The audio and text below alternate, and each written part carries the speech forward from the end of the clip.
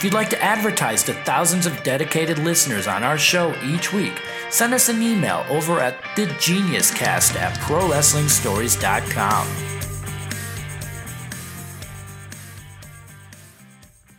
Behold, the genius Lanny Poffo, the world's smartest man. Sometimes what goes on behind the scenes is stronger than the soap opera on the video scope. You're listening to the Genius Cast with Lanny Poffo and co-host JP Zarka of ProWrestlingStories.com. Ladies and gentlemen, the poet and limerick writing, motivational speaking brother of WWE Hall of Famer Randy Savage, the Genius, Leaping Lanny Poffo!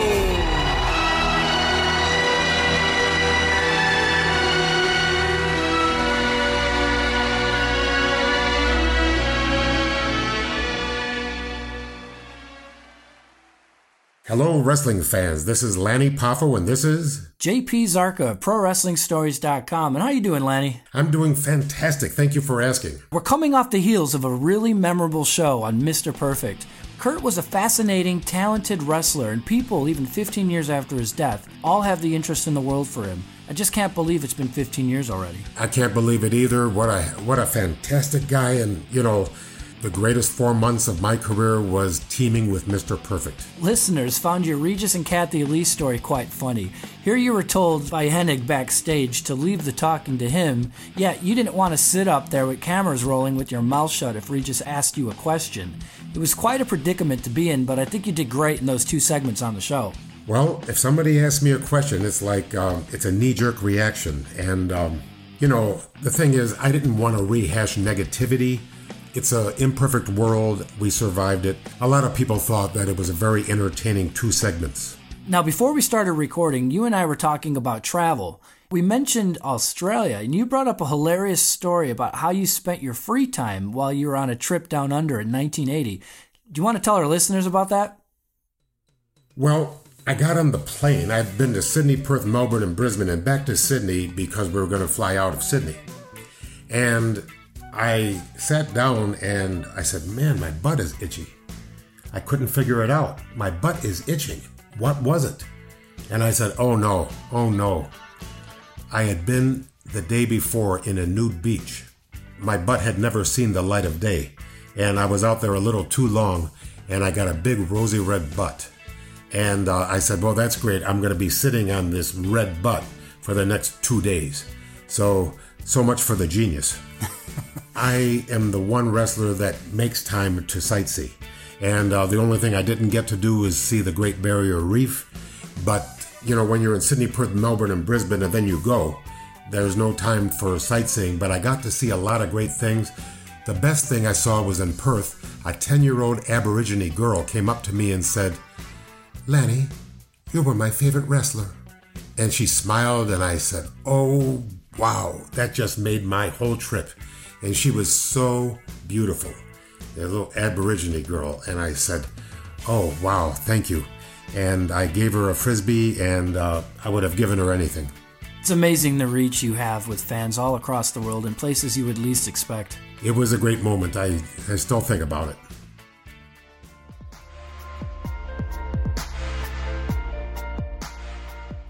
Now, for a special treat to start our show, we're going to have Lanny on the line from Tokyo. What we're going to do is for the next couple weeks is we've got a few interviews coming up that we pre-recorded before Lanny's trip to Tokyo. But at the time of this recording, it's Saturday, 2 days before this drops. I just want to see how things are going out there with you, Lanny. How are things in Tokyo?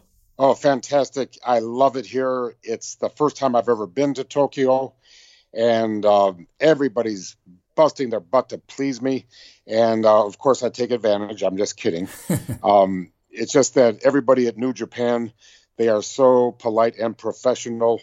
And I'm very, very happy.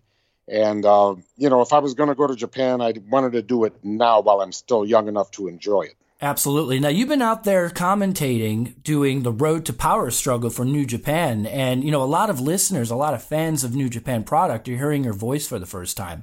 How are you feeling about things so far? I love it here. Everybody's so nice to me. The food is great. I was actually in Shibuya Crossing, and I put that on my Facebook page. I love it here. It's just the people are so respectful, and they try to be nice. They're earnest. Everybody's a team. They want to help me. I am new to this. I'm not new to wrestling, but I'm new to putting a headset on. There is a learning curve, and I hope they put up with me because I do love it here. You've been in Japan now for a few days. What do you have going on next over the next few days? Well, I was actually supposed to leave on the 30th, just in time for Halloween. Right. But they asked me if I would stay over for Osaka, which is going to be on November 3rd, which means I am now leaving on November 4th. And, of course, I said yes, and I told you I had to cancel that other booking from Cleveland, right? Which I hated to do because, I hate doing that, but I had to do it because these people have my priority. I love it here. Everybody is so nice to me, and I feel relevant again. One of my favorite parts of you doing this so far is you called Suzuki Gollum from Lord of the Rings. Do you fear your life now? No, I don't fear my life. I just, he's a tough shooter. There was a sport called Pancrase where he took a very dear friend of mine, Ken Shamrock, and not only beat him, but destroyed him and tried to hurt him. And I don't think there's any place for that in any kind of wrestling, whether it's mixed martial arts or ever. We can find out who the better man is without killing the guy. And he basically killed my friend, Ken Shamrock, who is now alive, but I mean, it was dicey for a while there. If somebody taps out, let him up. Release your hold. Now, how's the morale been in the back? Did you get a chance to meet some of the guys? Oh, actually, I haven't been with the guys. I'm all, being by myself with the announcing team. So it's two different animals. I'll probably get a chance to meet a lot of the guys on the bus going to Osaka. So I don't want to keep you on too long because of the time difference. At the moment, it's 10:36 p.m. and you just got done commentating your second night out there. What's next for you? What are you going to be doing when you wake up tomorrow? I've got a couple of days off, and then I'm going to wait for further instructions because, I don't have a car. You don't really need one here because everything is mass transit, just like London, just like New York, except it's better here. So that's good. You get some time to actually sightsee and go out and maybe try some of the foods, look at the different sites and so on. Yes, I've already tried a lot of the foods, But I joined the Admirals Club on American Airlines. I got a lot of nice food there. But when I went to Dallas, I had such a tight connection, I couldn't try out their Admirals Club, and I heard it was great. Right. So now you're going to go out and try some of the Japanese food. We know you're a vegetarian. Are you going to be trying some sushi out there? Oh, listen. When I was in Ecuador, I ate cuy because when in Rome, do as the Romans do. That's right. I've already had sushi. I've already had all types of Japanese cuisine. And I am a health nut. But when I'm on the road, I live as the Romans do. And when I get back home, I'll go back 100% strict. Well, I want to thank you for your time, for coming in and telling us how things are going out there. We'll catch up before next week's show, and we'll see how things are going. But until then, all the best to you, and enjoy your time out there. I want to thank all the fans for making this show a huge success. And I promise you, this show will go on whether I am in Japan or not in Japan. It's going to be my priority. I love the Genius Cast, and I appreciate the fans taking us straight up with a bullet every week. We get more and more visitors. The word is out on us. You've got the quality, JP. You've got the editing skills, and the music comes in just right. And everybody loves what you do. And I'm very proud to be a part of it. It's first class all the way. I appreciate that, Lanny. Kick some ass out there. Talk soon. Thank you.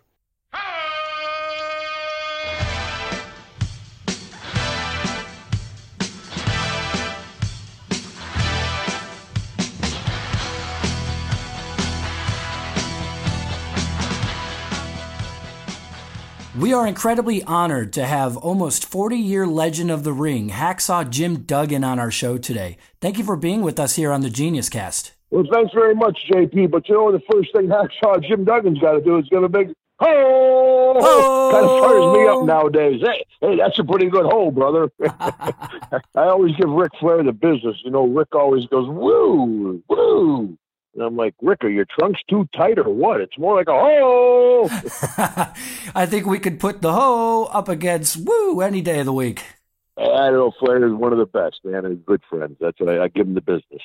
We hope to get him on the show one of these days. Well, thank you for being with us. I got a bunch of questions prepared, and of course, we'll have some time for you and Lanny to catch up too. But I want to take things right back to the start. For our listeners who do not know, you were a football, track, wrestling, and basketball star in high school. You won the New York State High School Wrestling Championship in the unlimited weight class division, and you were recruited by Ohio State University to play for their storied football program. But instead, you opted to play for Southern Methodist University in Dallas, Texas. What was your reasoning behind going to SMU over Ohio State? Well, JP, we hear so many hard luck stories in wrestling about guys growing up in a rough atmosphere and a horrible family life. I grew up in the States. It's called Mayberry, a TV show. It was a great upbringing. I have 3 older sisters. My family's very close to this day. My dad, God bless him, was chief of police in my town. So I had a really nice upbringing. So my high school career was, like I said, I had a really nice high school career. I won the state wrestling championship, unlimited, undefeated my senior year. My shot put record from 1973 still stands today. I'm like, get those kids some Cheerios up there or something, It's been almost 40 years, and football was my main sport. So I was lucky enough to be recruited by Ohio State, Penn State, many huge powerhouses. But the offensive line coach, which the position I played, was from SMU, Southern Methodist in Dallas. He kept coming up to Glens Falls, upstate New York, with a big cowboy hat and cowboy boots back in the 70s. My mom fell in love with him, and it was a good decision because Ohio State, I would have been just a number.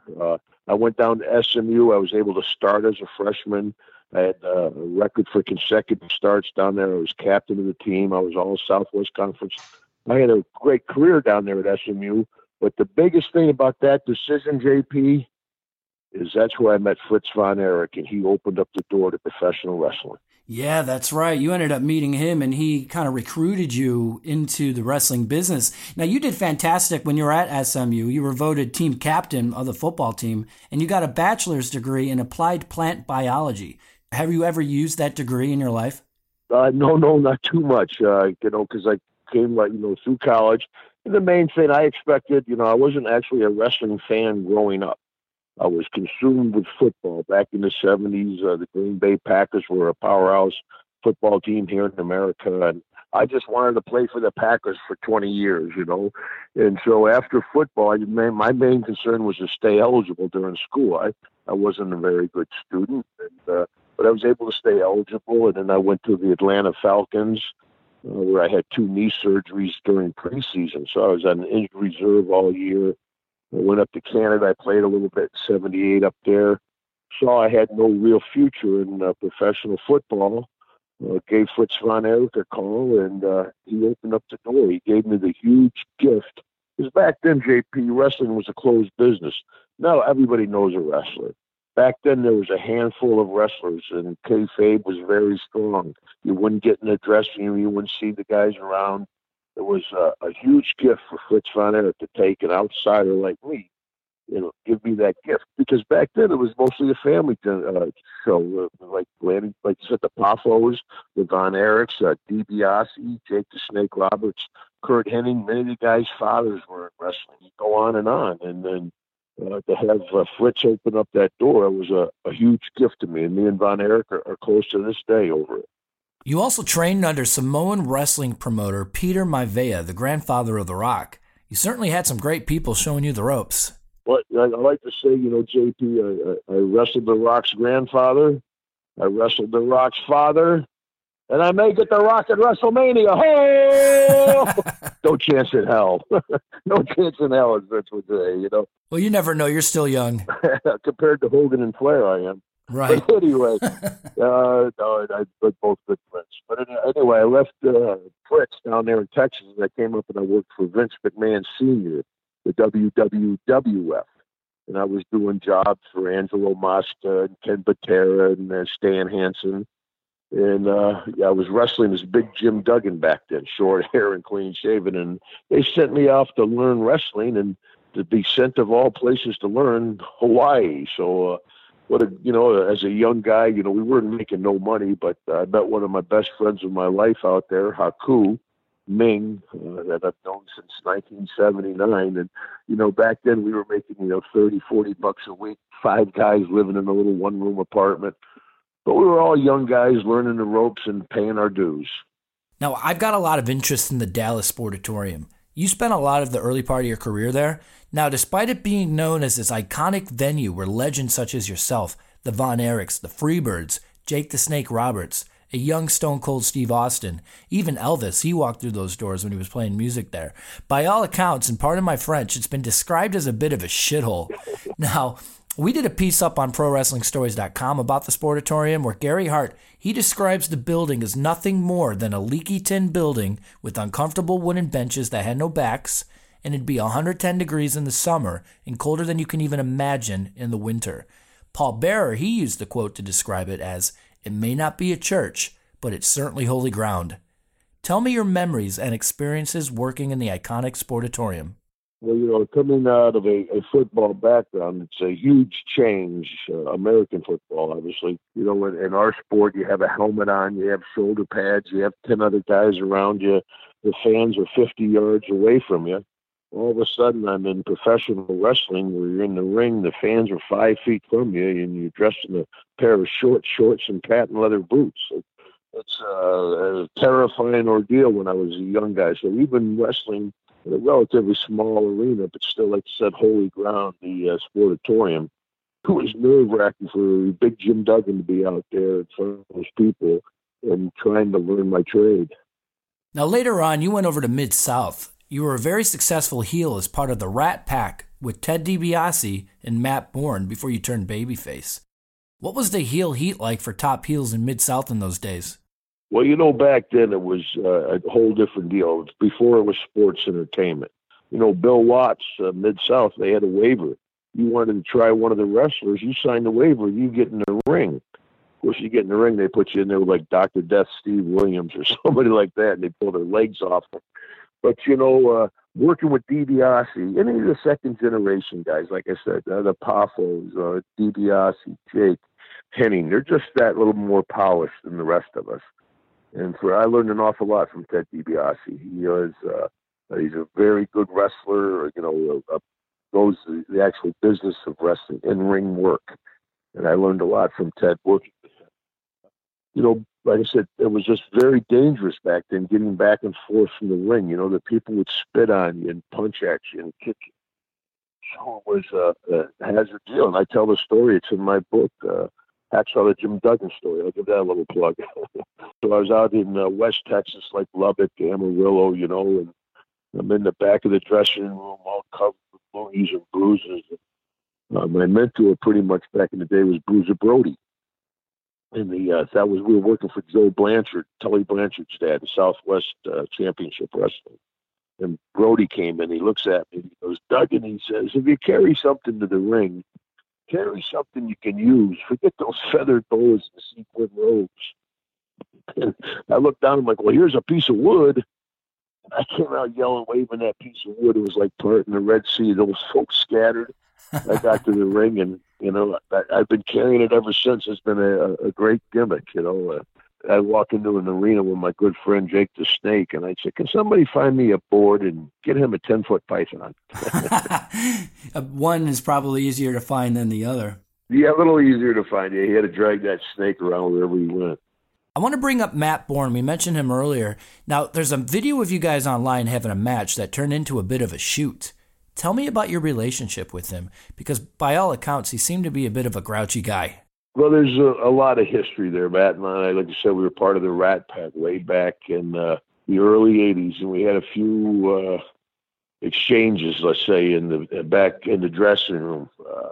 DiBiase witnessed Bernie Ladd broke one up. But anyway, like I said, I had a good damage career, so I did okay. And, it's hard to say, because Matt's passed away, so I'm not going to talk bad about the guy, but that's one of the huge misconceptions of wrestling.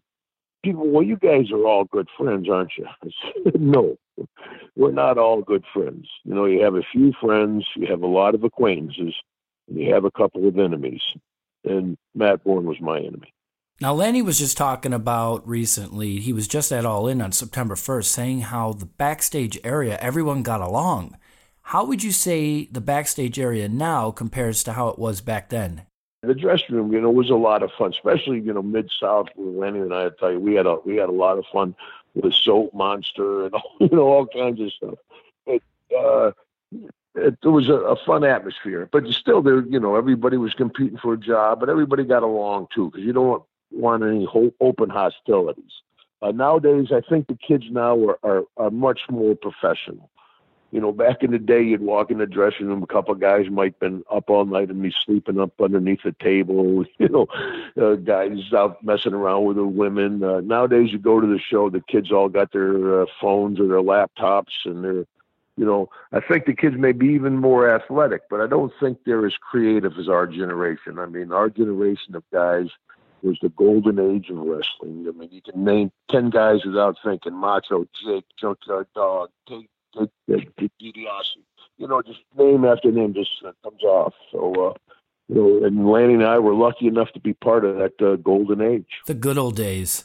Now, when you were with Watts, you played this fierce heel character, and then when you went to New York under Vince, you played a babyface that was geared more towards the kids. What role did you prefer? Well, actually, I joke, because back in the old days, I chopped a lot of meat, like you said, down there in Mid-South. Me and Matt Bourne would beat the devil. One-man gang, I joke. I said, I've had easier street fights and lost working with one-man gang. He beat the hell out of you. Right. But, as I got older, my persona, like I said, changed. And at one point, when I was the king of wrestling, I had the cape, the crown, the flag, the board, the thumb, the tongue, the hole, and the crossed eyes, and I'd come back from the dressing room and Strongbow would be like, Duggan, you want to be a little more serious in the ring. I'm like, what are you talking about? And Bobby Heenan be like, Vince, Duggan needs an eagle. He should get Duggan an eagle. Like, Bobby, shut up. Thinking an eagle is a joke to carry around, But also, as my character, I survived much longer. You can't survive long chopping meat like that. And I joke, I said, to this day, I'm the last of the old timers with all my original body parts.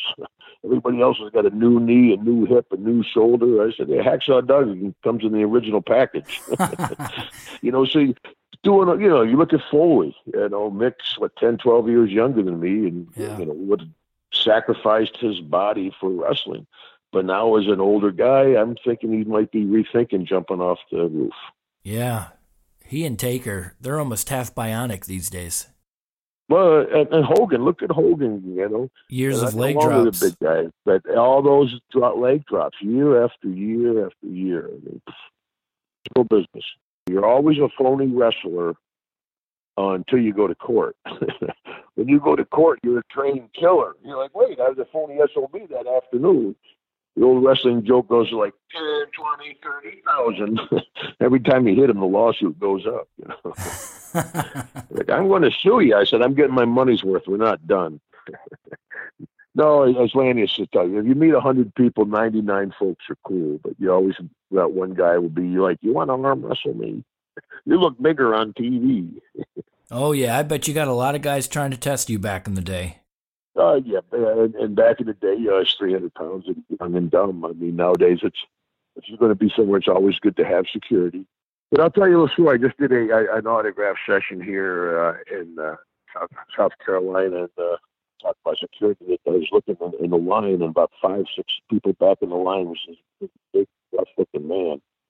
And I'm like, checking around, see where my security is, and I'm signing autographs. And finally, this guy works his way up through the line, and he comes up and he squeezes my hand. He looks me in the eye. He goes, Hacksaw Duggan, me and my dad, we used to watch you on TV. It's humbling the way folks remember us wrestlers, a lot of generation of guys. I mean, what do you say? The guy got up, gave the guy a hug. He got teary-eyed thinking about watching Saturday afternoon wrestling with his family and with his dad and mom. And I'm sure it happens to Lanny. It happens to our generation and around the world. I love joking with the NFL, the American NFL guys over here. They're like, well, we're world champions. I'm like, where in the world have you boys been? Wrestling it's crazy.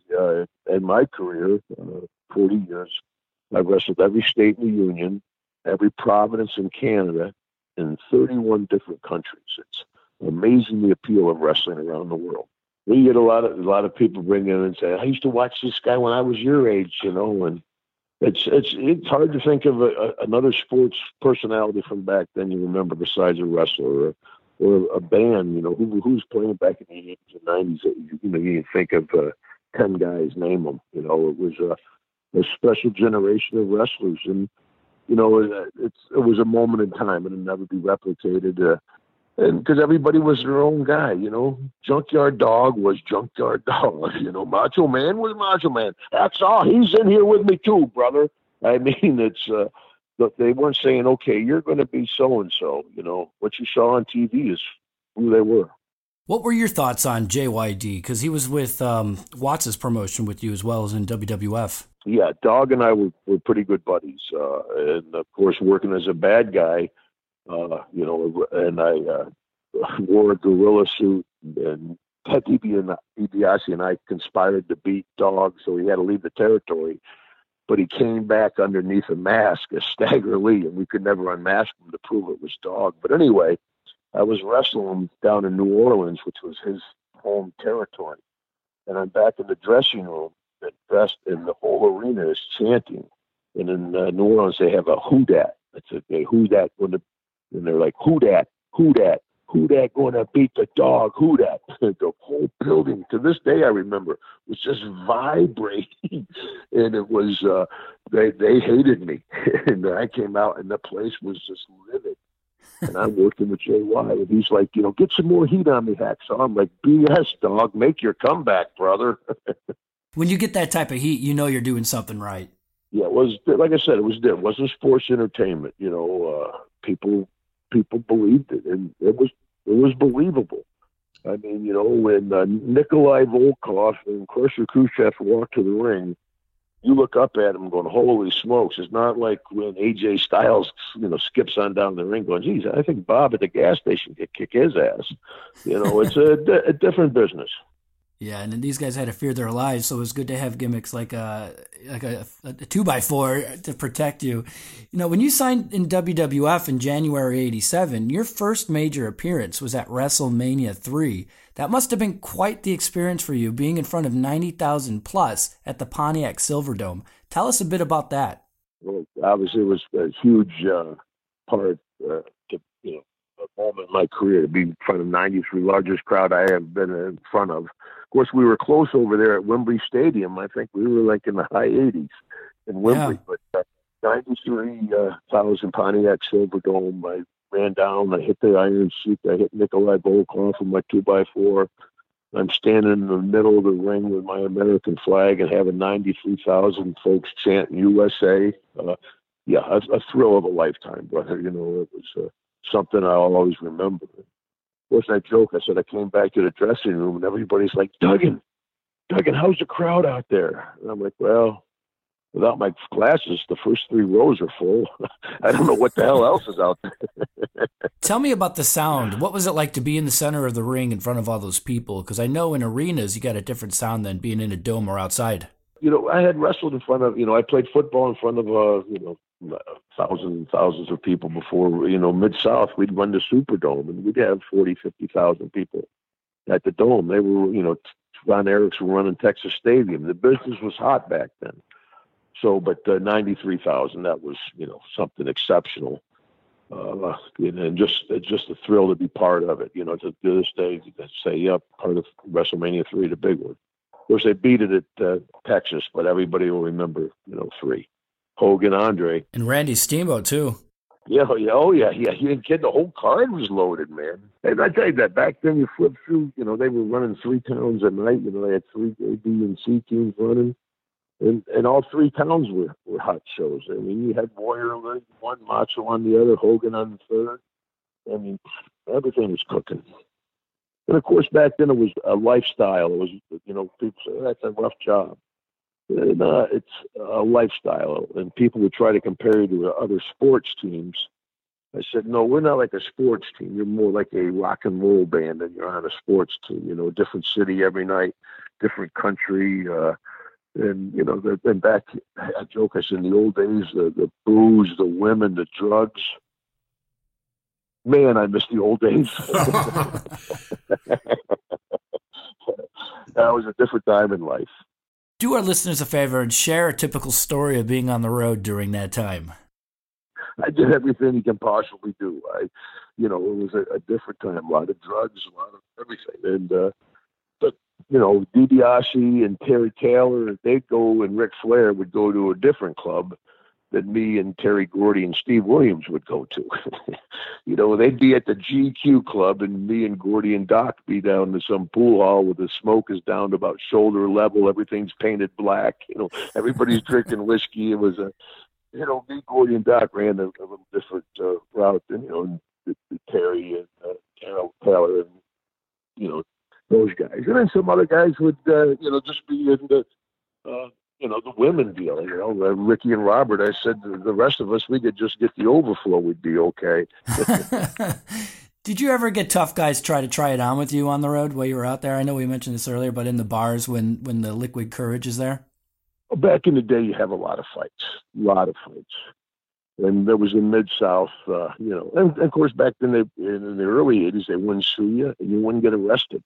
You'd have a bar fight. The cops would come in. They're like, "Get the hell out of here!" You get up. Nobody be hurt bad. Nobody's getting stabbed or run over or nothing. But so you'd have a lot of fights. And I would tell people, I wouldn't try to do a plumber's job. A plumber shouldn't try to do my job. Every night I'm throwing punches, blocking punches. I get potatoes. I throw potatoes.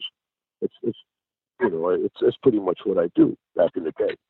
So especially I joke, I'd be standing there with Dr. Death, somebody punch him in the face, pow, smash him, bust his lip out, go, "That's pretty good, brother. Come here. Let me show you the real deal." Yeah, so it was as probably rugby players, it's a tough group of men. That's right. In '88, you were the first winner of the first ever Royal Rumble. Did you ever imagine it would grow to become this iconic event today? No, I don't think anybody realized it would become, probably the top, 2 or 3 wrestle WWE events.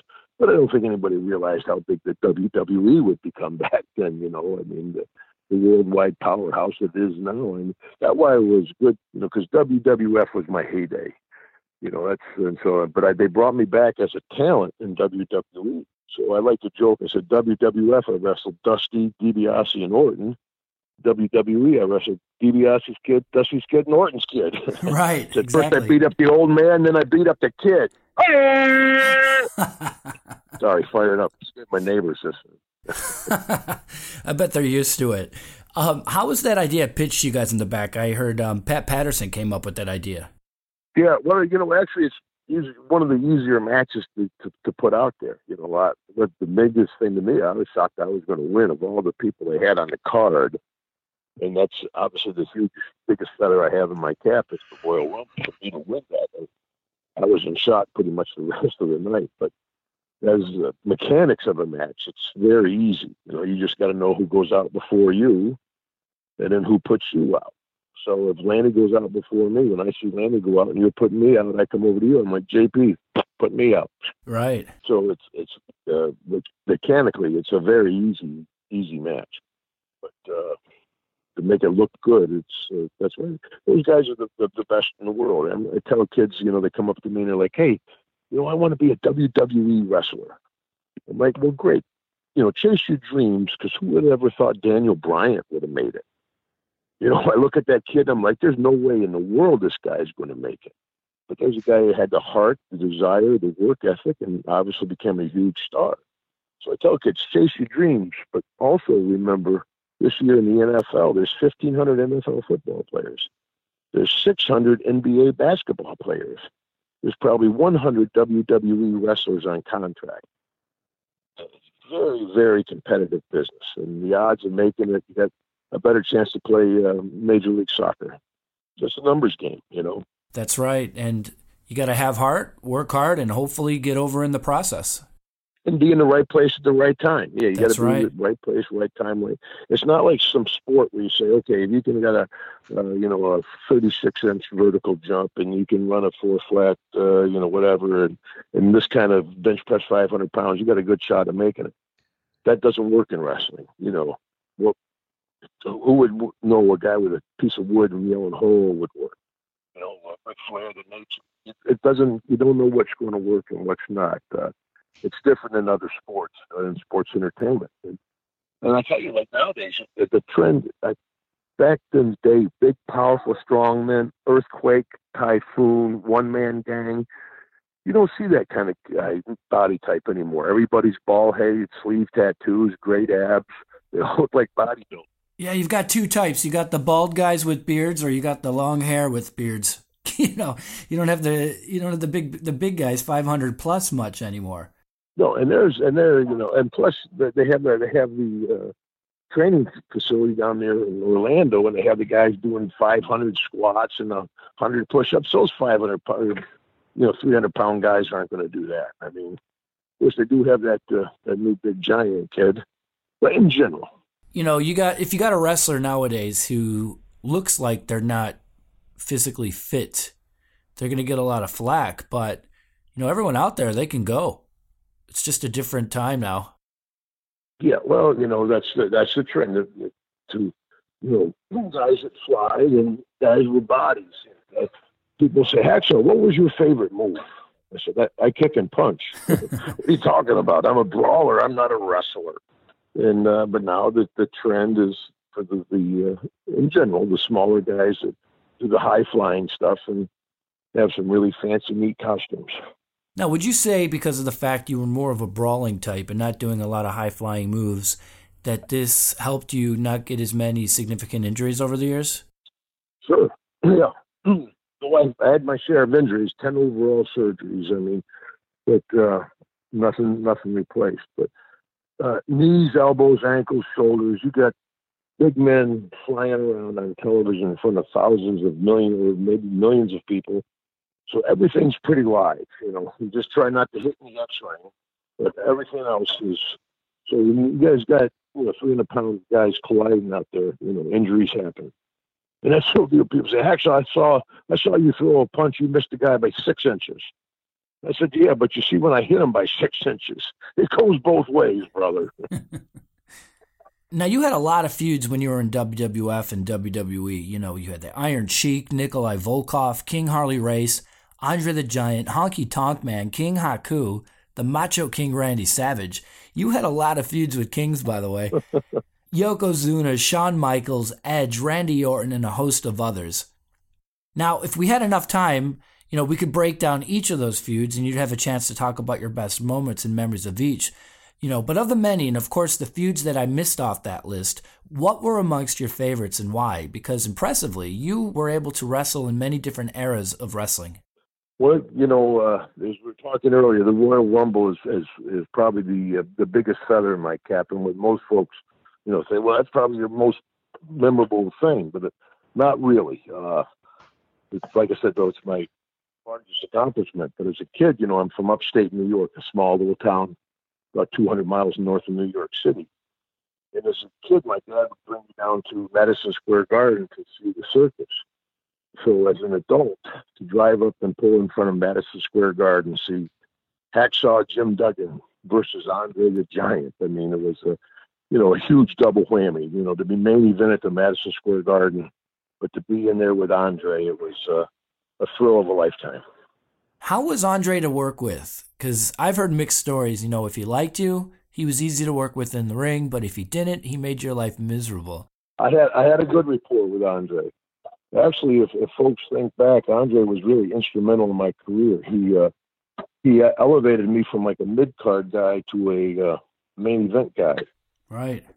As a young guy, actually, I worked Andre when I was working for Myvia back in like 1979, 1980 over in Hawaii. And I was wearing a mask over there. I wrestled as a convict. And, of course, all the top guys would go over to Japan to work, but on their way back, they would stop and do a show for Myvia in Hawaii and stay in Hawaii at the Circle back in the hotel the guys all used to stay at back in the day. So I worked as a very young man. I got to work with Andre. So I had a little bit of rapport with him. So then, flash forward to the WWF. And I forget what show it was, but Andre went down to he stands in the middle of the ring and he's like, I challenge anyone. And they're like, Duggan, get your 2x4. Come here. So I ran down there, and I ran down. I put my chin on Andre's belly, looking up at him, and I'm like, I'm not afraid of you. And when he went to grab me by the throat, he kind of missed, and just his thumb hit my lip, my upper lip, and knocked my lip right off, just like if somebody punched me. My lip just fell down.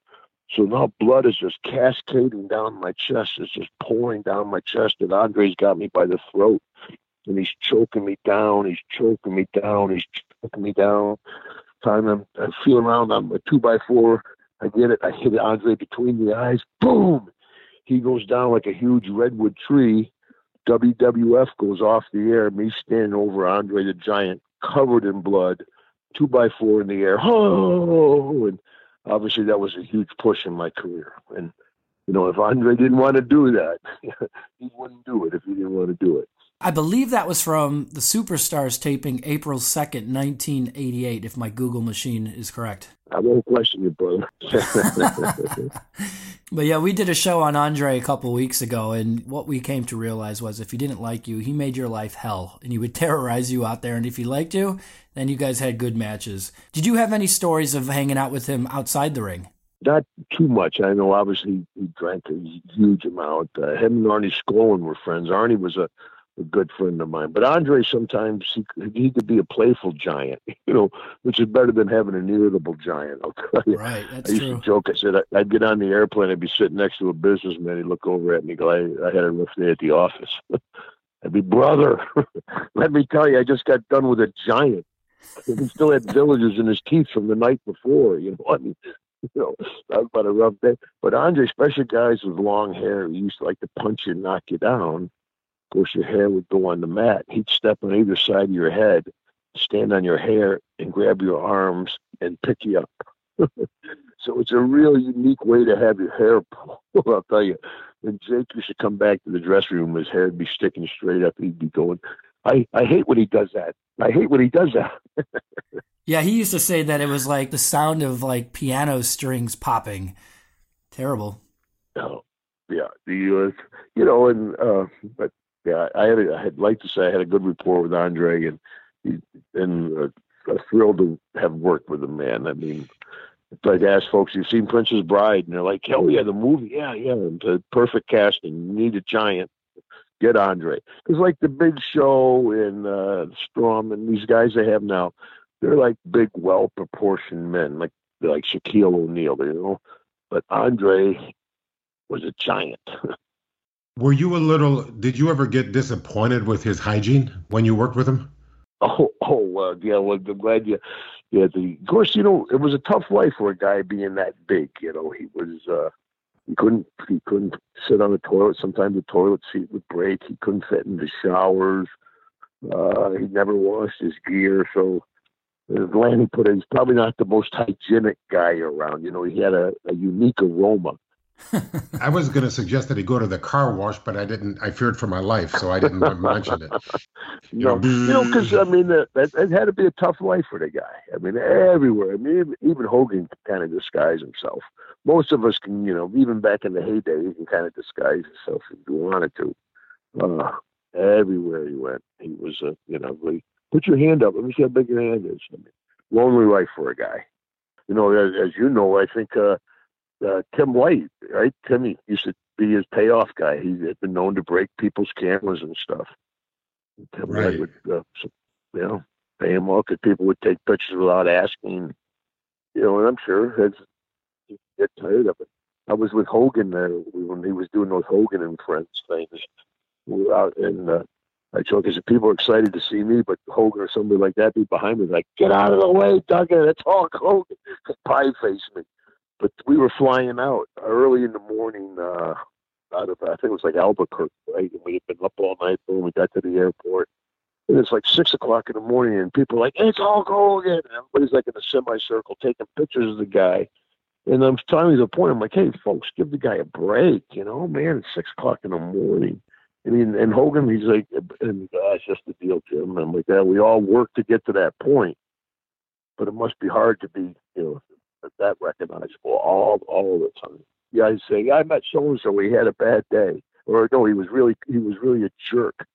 I'm like, well, yeah, you know what was going on in his day, though? You know, his plane might have been late, he'd been on the road for 10 days, hasn't had a good meal. Yeah, I mean, he might be a little grouchy. Any of us. You know, you hear about these fans who complain online about when they met their wrestlers, their heroes, and they were a bit grouchy with them. And it's like, of course they were grouchy. You went up to them at a gas station or in the airport. Leave them alone. Tell you, there's nothing nicer to get out and come off an airplane and see them standing there with, you know, the encyclopedia and the action figures and stuff like that. I mean, you know, that's you know, like, especially this long after the heyday, to be remembered and people care about it. You know, Twitter and Facebook and Instagram and all that. I know when I first got the Pipe, God bless him, Piper was alive. You know, I called him like, Piper, I said, I can't believe it. I got 100,000 followers on Twitter. He goes, Duggan, I got 500,000. Like, I'll talk to you tomorrow, Pipe.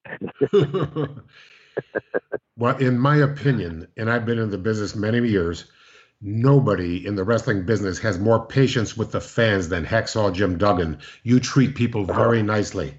Well, thank you, Lanny. Like I said, it's as you've been in movie situations with fans that you have affected over 20 years ago, that you've had an effect on their lives, and you don't realize what that effect is. I mean, you don't realize, and to have people come up and convey, you know, things to you, it's humbling.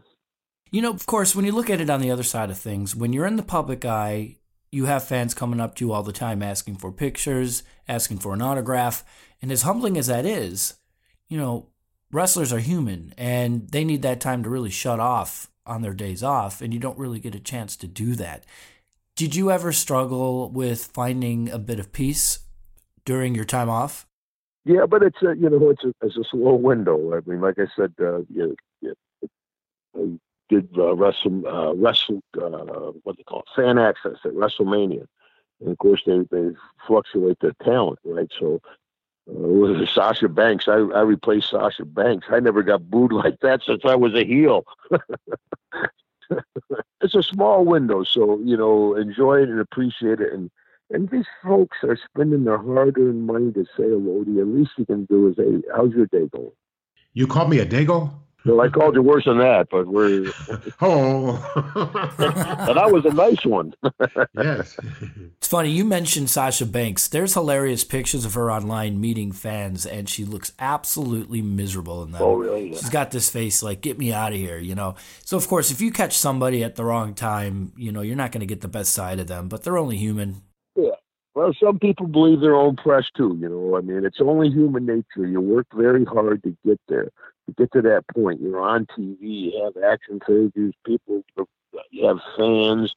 It's only human nature to get the big head, but come back to reality. And sometimes it takes folks a little bit longer to come back to reality. You know, I joke, I said, Magnum PA, I think he's still running around. I'm Magnum. So you got to, you know, it's, don't believe your own press.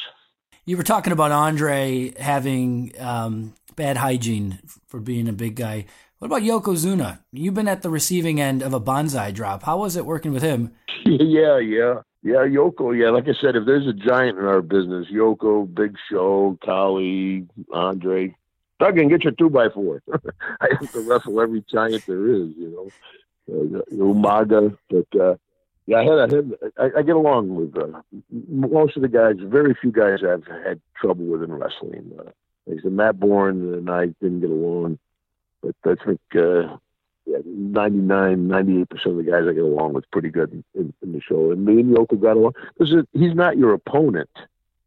He's your partner. Right. He's the guy you're wrestling with. So if you hurt him and he's out of the angle, you're out of the angle. If he hurts you and you can't do it, then he's out of the angle. So you got to take care of each other. You guys are both involved in part of the show. So the guy's not your opponent. He's your partner. How was he backstage? Was he a nice guy to be around? Yeah, Yoko, I tell you, some of my favorite keepsakes. Lanny might remember him back in the day. Slaughter. We used to make these big, elaborate, we used to play cards. Because we had so much time to kill, you know, back in, they had doing 3 hours of TV. And we had these elaborate brackets where if you lost, you went into the loser's bracket and you could work your way back up. I have two that I have won over the years. My favorite keepsake, because this guy's, Mr. Fuji, Yokozuna, Andre, Kurt Hennig, Big Boss Man. It's cool to see everybody's names like that. Everybody wrote in their own name, Yeah, reminder of the past. Lanny, I don't think you played much cards, did you, buddy? No, you're I don't. A student of the I'll tell you business. what, I never played any cards. My brother was a card shark, and he could have me naked in 30 seconds. Me and your brother played some chess. Your brother played chess, too. We were, I think, the only two in the wrestling dressing room. Other guys didn't even know what the chessboard was. Right. I played chess against the computer, and I lost, but I beat the shit out of it at kickboxing.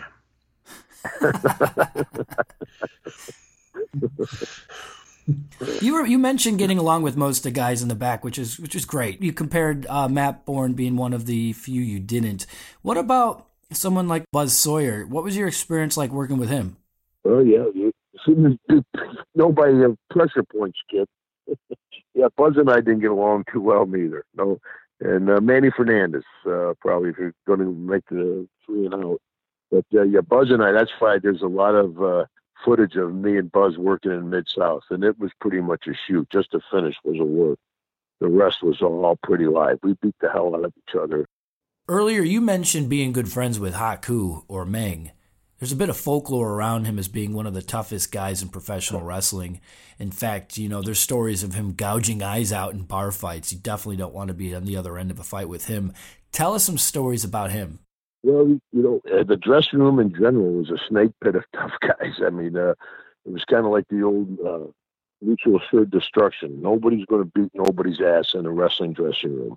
You might win a fight, but you're not going to kick nobody's ass because the other guy's going to get his in too. There's everybody. So that's why nobody wanted to fight anybody else because you're not going to walk away clean. You're like, I kicked this guy's butt. I mean, the guy didn't know how to fight.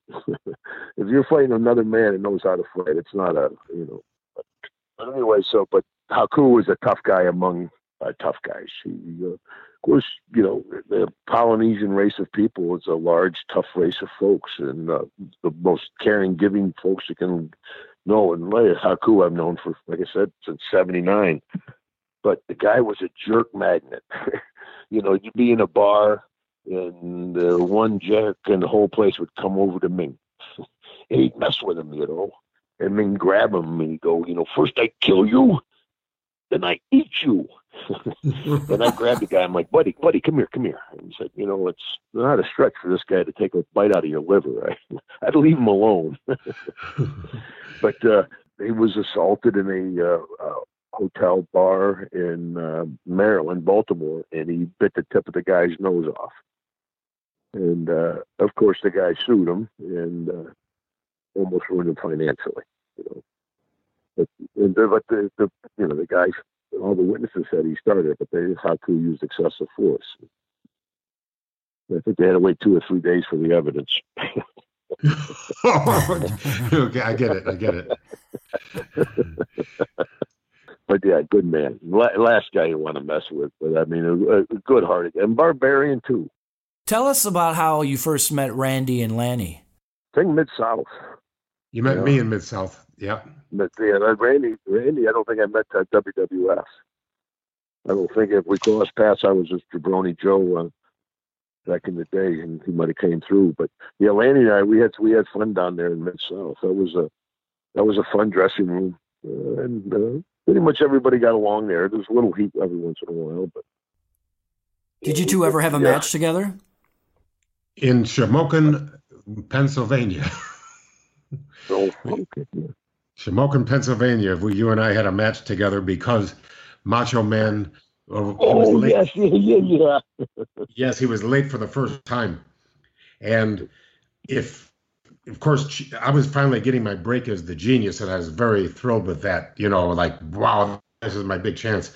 So, but if I were any kind of a man, I would have gone up to Chief J. Strongbow and I would say, why don't you give Randy a chance to get here since he's never late? Why don't you just put him on last with Duggan and put the tag team match, on this where it belongs?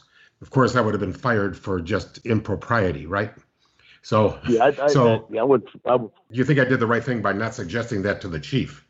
Yeah, I don't think that would have been your spot. Lanny. I mean, you shouldn't take no heat for that. No, Strongbow was going to do what he was going to do no matter what you said. So anyway, you and me are in the ring, and the guy, Sensational Sherry, everybody. Now it looks like a queer hiding from a whore, and then a whore hiding with the queer, but nobody made any contact for about 10 minutes, but the people were enjoying it. So every time you got Sherry, I would sneak up behind you and then I would get scared of you, and it was so much fun, and then. Our fun was ruined with bam, bam, bam, bam, bam, bam on the window. I see Randy's face, and I go out of the ring, and I open up the door, and he says, "Is this the last match?" And I said, "No." He says, "Who's the agent?" "Strongbow. He's dead." He says, "Take my shit and bring it back to the dressing room." And Randy goes in the ring and wrestles you. And then he comes back. Me. Are you kidding? He was so fired up. So anyway, you got the easy part. You took the stuff back to the dressing room. I'm in the ring with him. I'm like, I'm not Strongbow. So he comes back to the locker room in Shamokin, Pennsylvania, and he says, "I've been here for 5 years, and this is the first time I've ever been late." He says, "You just don't like me, do you?" You could have put the tag on. He's talking to Strongbow. Yeah, talking to Strongbow. He's telling Strongbow, yeah, you just don't want me around. I've been nice to you, and evidently you don't like me, so blank you, and that's it. I was very happy that by the time they got to Allentown for the double shot, cooler heads had prevailed, because I just hate having a lot of animosity in the locker room. You know what I mean? It's like, I just don't like the heavy feeling of. Yeah, it kind of goes through the whole dressing room. You feel the whole, when it's a light dressing room, everybody's having fun. Usually back in the day, if you had any trouble, they'd take it back to the shower. That's where Brody got stabbed to death, right in the shower. Oh my God, yeah. And I'll tell you what, I met Brody in 1975, and he was an excellent person. The thing is, he had a reputation for being he was a bully. He was a bully. Yeah, he was a bully. He sure was. He was nice to me. Guys. He was nice to me, but I knew he was a bully. I had already heard about it, and I saw him in action. He would beat people up and then take their spirit, and eventually, you're going to meet a guy that's maybe not as tall, but has a big knife. Yeah. Oh, yeah. Yeah. He definitely was a bully with a lot of folks. He sure would. And he had a lot of bullies, and the guys that would fight him back, he would never really mess with. Well, you knew him better than I did, and like I say, I liked him a lot because he was always nice to me. Well, yeah. Well, I seen him where he definitely took, he didn't take advantage, just beat people up, like you said. He was just a big bully, but he was obviously one of the best big wrestlers. Him and Stan Hansen, of course, are noted in Japan to this day for their tag team run over there, being so stiff. I didn't really like Japan. I know I've been over there probably 10 times or so, but I never, both my two best friends, Gordy and Doc, they made a career out of Japan pretty much. Before we let you go, we got a couple fans who wrote in some questions. Do you have some time for us to get through some of those before we let you go?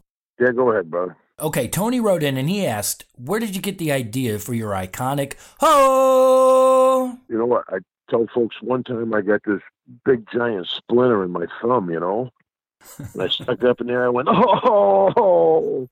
That's my story. That's a good wrestling story. But actually, as a heel, I used to just yell at the people, and they yelled back at me, and it just kind of evolved into the hoe, and I just enjoy interacting with the folks, and the hoe was working. I said, but you got to be careful hoeing in New York. Yes, that's right. Eric has a two-parter. It's a bit of a sensitive question. I hope you're comfortable with answering. The first one is, what are your thoughts on Bill Watts? And considering the trouble you got in being caught with your in-ring enemy Iron Sheik in a car while with the WWF, do you feel Bill Watts was right with separating the faces from the heels off camera? Yeah, I think Bill was instrumental in a lot of guys' career. I think maybe 80% of the WWE Hall of Fame guys came through Mid-South. because you'd wrestle probably 9 times a week. You do individual interviews for every city. If you didn't do it right, you do it over. He was a past master and another bully. We're talking about bullies. Watts was a bully. But I learned a lot there, and he was instrumental in my career. And on the kayfabe deal, yeah, I think Watts was definitely right on it. I was definitely wrong on it. It was a huge mistake, but I was over 21. I got to take responsibility for it. But, I was lucky to survive it professionally. It would have killed a lot of guys' careers because that was right after WrestleMania 3, where I was in front of 90,000 people. A couple of weeks later, the Sheik asked me for a ride, and we get pulled over. I had a little pot with me, and I was drinking while driving, because they pulled me over. I'm like, well, what's the problem, officer? He goes, you're drinking a beer. And I'm like, yeah. He goes, it's illegal in New Jersey. I'm like, oh, I live in Louisiana. It's legal down there. Of course, then they searched the car. I had some pot on me. The Sheik had 3 grams of cocaine, and the story, of course, got blown way out of proportion. But remember to this day, my first call was to my dad. God bless him.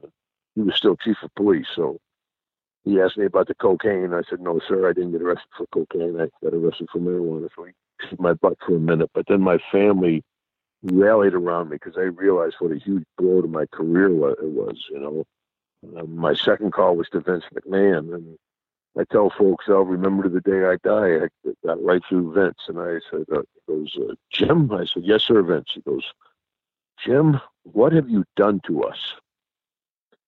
And I said, Vince, I'm embarrassed and ashamed. He said, turn in your tickets and go home. Boom, he slammed the phone down because we used to have a big stack of airplane tickets. So, I went from in front of 90,000 people to being fired home. And I went home, and I wasn't married yet. My girl, Deborah, who stuck with me when I went off the deep end for a little while, finally decided I had to go back to work. I called Dusty down at WCW and set up a meeting to fly to Atlanta. But Vince called me back and said, hey, we're going to bring you back. Don't do nothing drastic. Just lay low for a little while.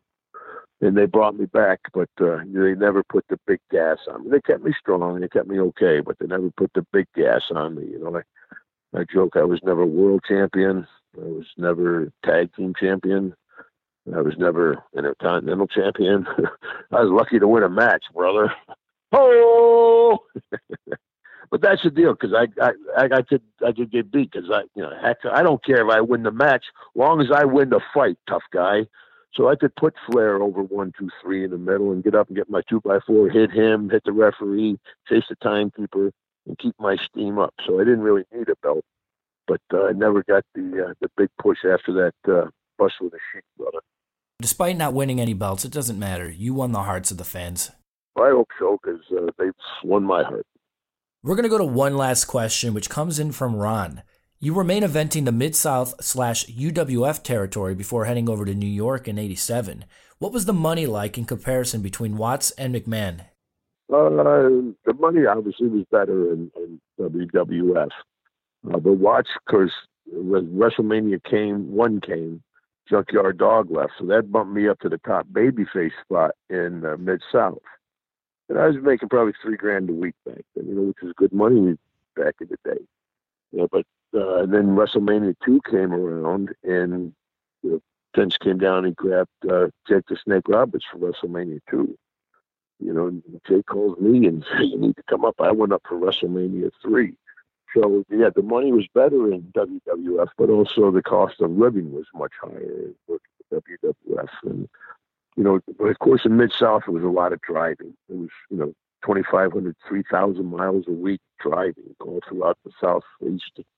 But, like I said, we were all a bunch of young guys. We'd have an ice cooler in the back, a bunch of sandwiches.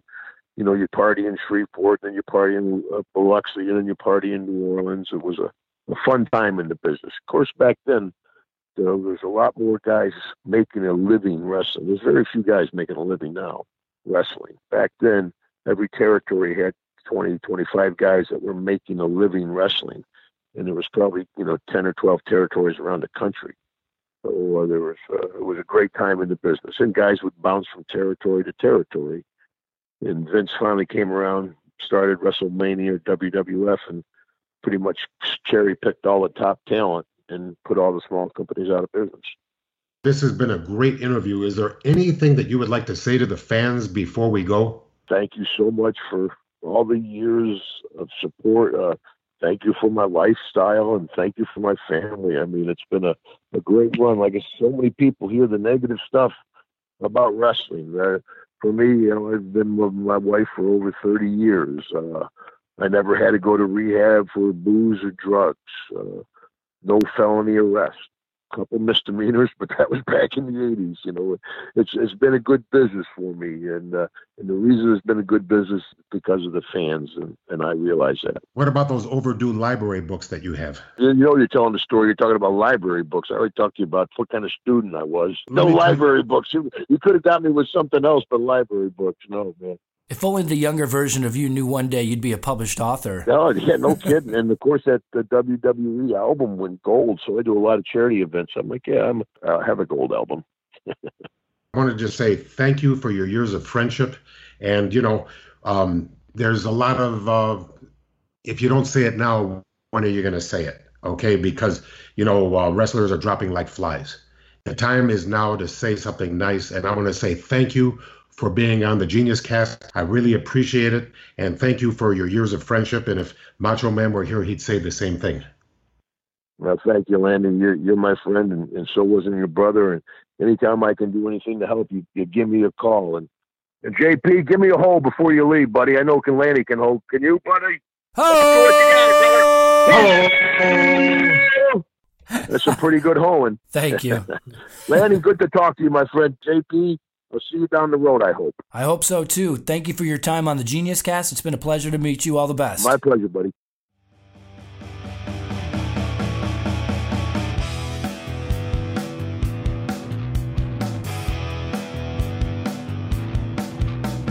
Jim Duggan, what a guy. I met him in 1983. He used to make me laugh so hard that I thought my face was going to fall off. Sometimes I thought I was going to die laughing.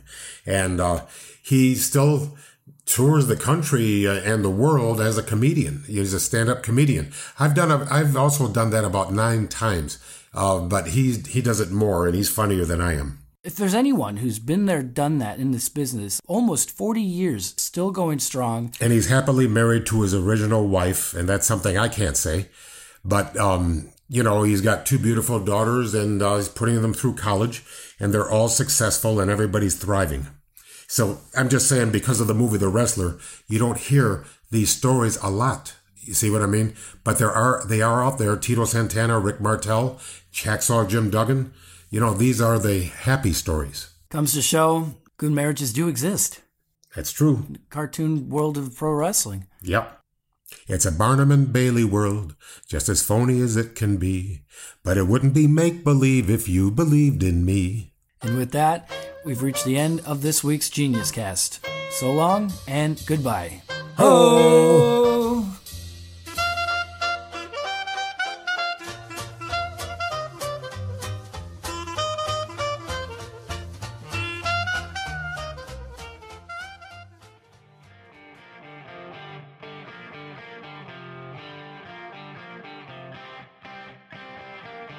I just want to say, not as the genius, not as Leaping Lanny, as Lanny Poffo. Thank you to all the fans that made this Genius Cast a big success. It's a lot of fun to do. I hope it's fun to listen to. We can't thank you enough, guys, and thank you to everyone who's already left a 5-star review on iTunes. Every single one of those is going to help our show grow. If you haven't done so already, you can find us on Twitter, Facebook, and Instagram at The Genius Cast. We're going to be using those accounts to keep the Poffo family memory alive. Quick shout out to ProWrestlingTees.com, where you can get both of Lanny's shirts for sale. You've got the Black Machismo Jay Lethal on one side, and you've got Lanny on the other. And also, don't forget the new Genius Glow shirt for sale. You look great in front of your friends, and you'll get a shout out on our show. Thank you to all the fans who've written in and sent in your poems that you wrote specifically for this show. That means a lot. You can continue to do that and send Macho Man Clip of the Week suggestions and questions for the show to thegeniuscast@prowrestlingstories.com. We had a lot of fun this week, and we can't wait to bring you a new Genius Cast each Monday, so don't forget to subscribe. I'm JP Zarka, and you can find me on Twitter at JP Zarka, that's Z like zebra, ARKA. That's it for now. So long and goodbye.